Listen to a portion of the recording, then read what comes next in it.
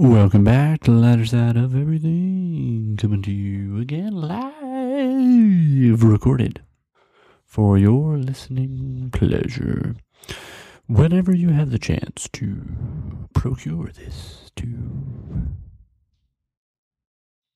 benefit from it, hopefully.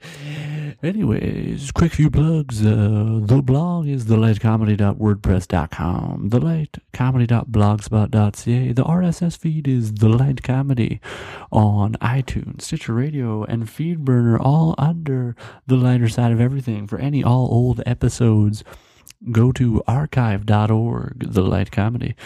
So, this one, getting to the point, will be a mini, as you may tell by the title. Just imagine if I just ended every sentence like that. Be quite a unique podcast, but no. I had a growth planning session with a charity that I consult for. It's good, it's really draining.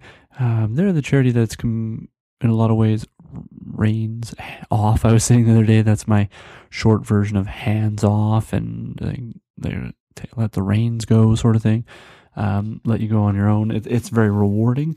But when you have these growth planning sessions, and I consider myself a very creative, strategic person, getting in these sessions with people who I would consider not so much, and a lot of different personalities. While it's good for the charity, and I almost need someone that's the antithesis of myself to balance me out. But yeah, it's just there's always a certain amount of conflict, whether it's verbalized or not. And it was good though; it was a good production. But it just made me think about something to do with work, and that's why I'm choosing now to do this mini episode. I'll just title it as it is, like, what is the point of this meeting? And we've all been in meetings where there's just no point, and these are some of the times and some of the philosophies I have about it. So I worked at this international company, and I did a couple internships there.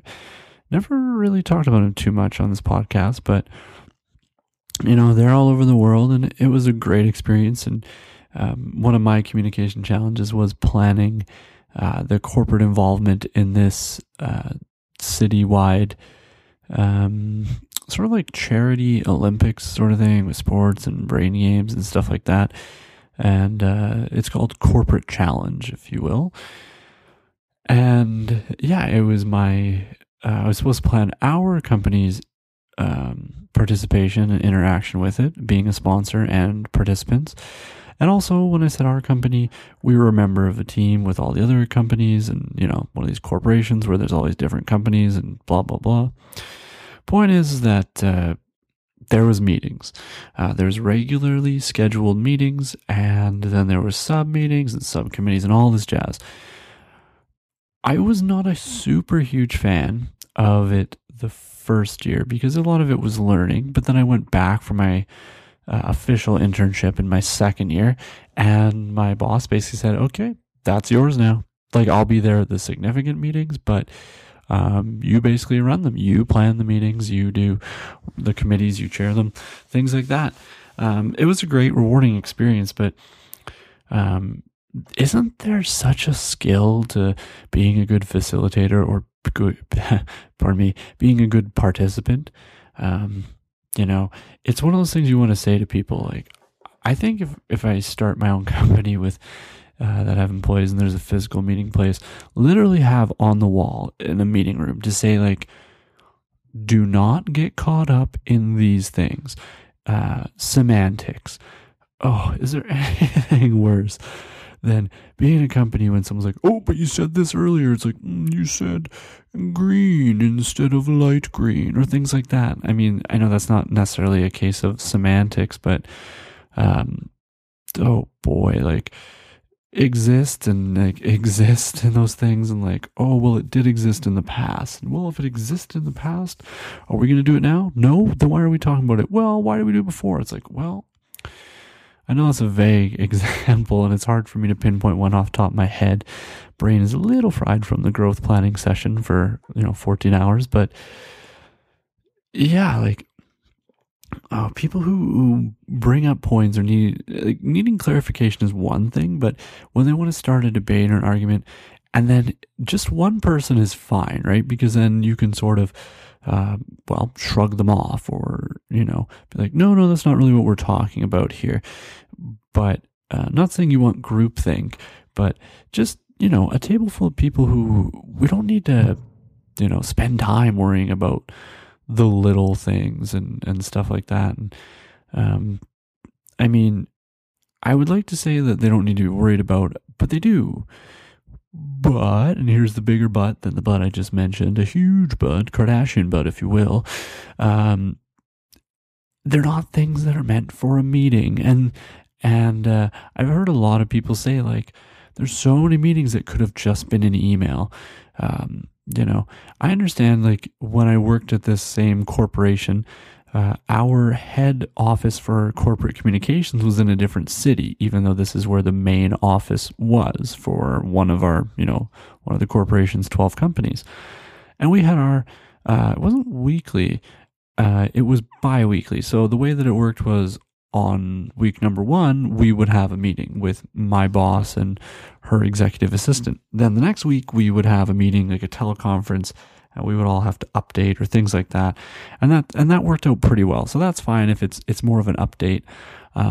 It wasn't necessarily a meeting to argue, but I sort of compare it to editing a paper. And I know I've used this example before, but in communications, essentially you want to edit something so that it looks like a single person wrote an entire document, no matter the size, no matter how many people were contributors to it. It just makes more sense that way. Nothing is more confusing, and like, this is a professional pet peeve, not a general pet peeve for society. So I don't expect people to have this pet peeve. But when you read something and you can just tell the phrasing and it just changes and the way that something's referred to, and then it goes back, or you're like, okay, well, this line here is where this person stopped writing. And to me, it breaks continuity. And you don't want people wondering about something, the whole document, versus actually absorbing its content. And yeah, so when it's not edited by a single person, that makes it difficult. I was in school, and then this girl Jess that was in my group, we were editing it, and I'm a person that's like, okay, like, it's a group project, we all have equal say. It wasn't written by me. I don't need to be the sole editor if we're editing this together. But if there's any marketing or communication professors, or even sort of team, I can't imagine there's any of these, but teach any project with any classes with team projects, I should say, one person should edit. Whether that person is the best or not, take it with a grain of salt, how it's edited in terms of tone and verbiage. But it's just like, she was saying it this way, and I was like, no. She was trying to edit something that I had wrote, and I was like, that's not how it's meant to be wrote. And those written, geez, I shouldn't even be speaking, let alone writing today. Just really fried everyone. But it was one of those things, like, we were arguing over semantics and phrasing, and I'm like, I don't care, you go ahead. And then she's like, well, no, let's discuss it. And I was like, you've said your point. You almost want to argue with me, like, to convince me, but you're not going to convince me, but we'll go your way. Like, I acknowledge that we are different. Let's move forward. Let's move on to bigger things, work big to small sort of thing. It transitions into, another thing it made me think about today. When I present, or in a meeting, whether it's my piece just to an internal group or whether it's external, I've learned that while, I don't want to say badgering people with it, but throwing too much content and information at people is difficult, in the sense of, you want them to remember the bullet points, the key points, the highlights, and be able to go back to things for more information. You want to give them as much information as possible that they're readily able to absorb at one time. Not a professor of presenting or communications, but I have learned as much. So when I did presentation today in this meeting, I didn't leave much to be assumed. I try to go into things and thinking about obviously verbal presentations where I am physically there in person, not leaving much to either skepticism or wonder. There's a few things that you obviously may have to explain after, but I try to maybe even go a little bit over, if that's allowed, over your allotted time to present. But you don't want to leave gaps. You don't want to leave, you should try to anticipate the questions that people are going to ask. And, you can never anticipate them all, but if you don't attempt to anticipate any of them, then you're almost giving two presentations. And when I say presentations, again, assume that I mean any time which you are presenting information, whether it's formal or informal, in a business setting. You should, if you are prepared to have a conversation, well, that's different. But if you're standing up there and then there needs to be a Q&A and a follow-up afterwards, well, then there's always going to be questions, and you can't, again, think of absolutely everything, but it just basically makes almost two presentations. I've been in presentations where the Q&A is longer than the presentation itself. The way it went today was this one guy presented, and then it sparked a thought, and then boom, we were talking for 25 minutes, and his presentation was 8. In speaking time, that is a fair presentation.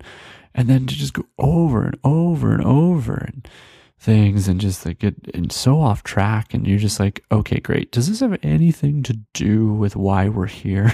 That's what made me think about the topic today. Is just, why are we having this meeting? That should be the question every person asks themselves whenever there's a meeting. Sometimes there should be a meeting versus an email chain that goes back and forth, clear-cut sign. But sometimes you get into a meeting and nobody has anything to say. Could be that they need to ask things and they're not, but that might be an employee problem or a company problem. I won't get into that, but the ultimate is why. Before you even go in there, just why. And if you can't come up with a genuine answer, and a valid answer, I should say, not just genuine, because they can be genuine without being valid, then you shouldn't have it. And hopefully you enjoyed this meeting with us here at the Light Comedy over the podcast medium. I'll try not to take up too much more of your time because I don't like wasting people's time.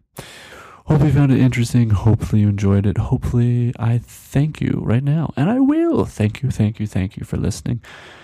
It means so much. Keep spreading the word. And you know how it goes. This is, as always, the lighter side of everything, talking about why we're having this meeting, saying bye-bye.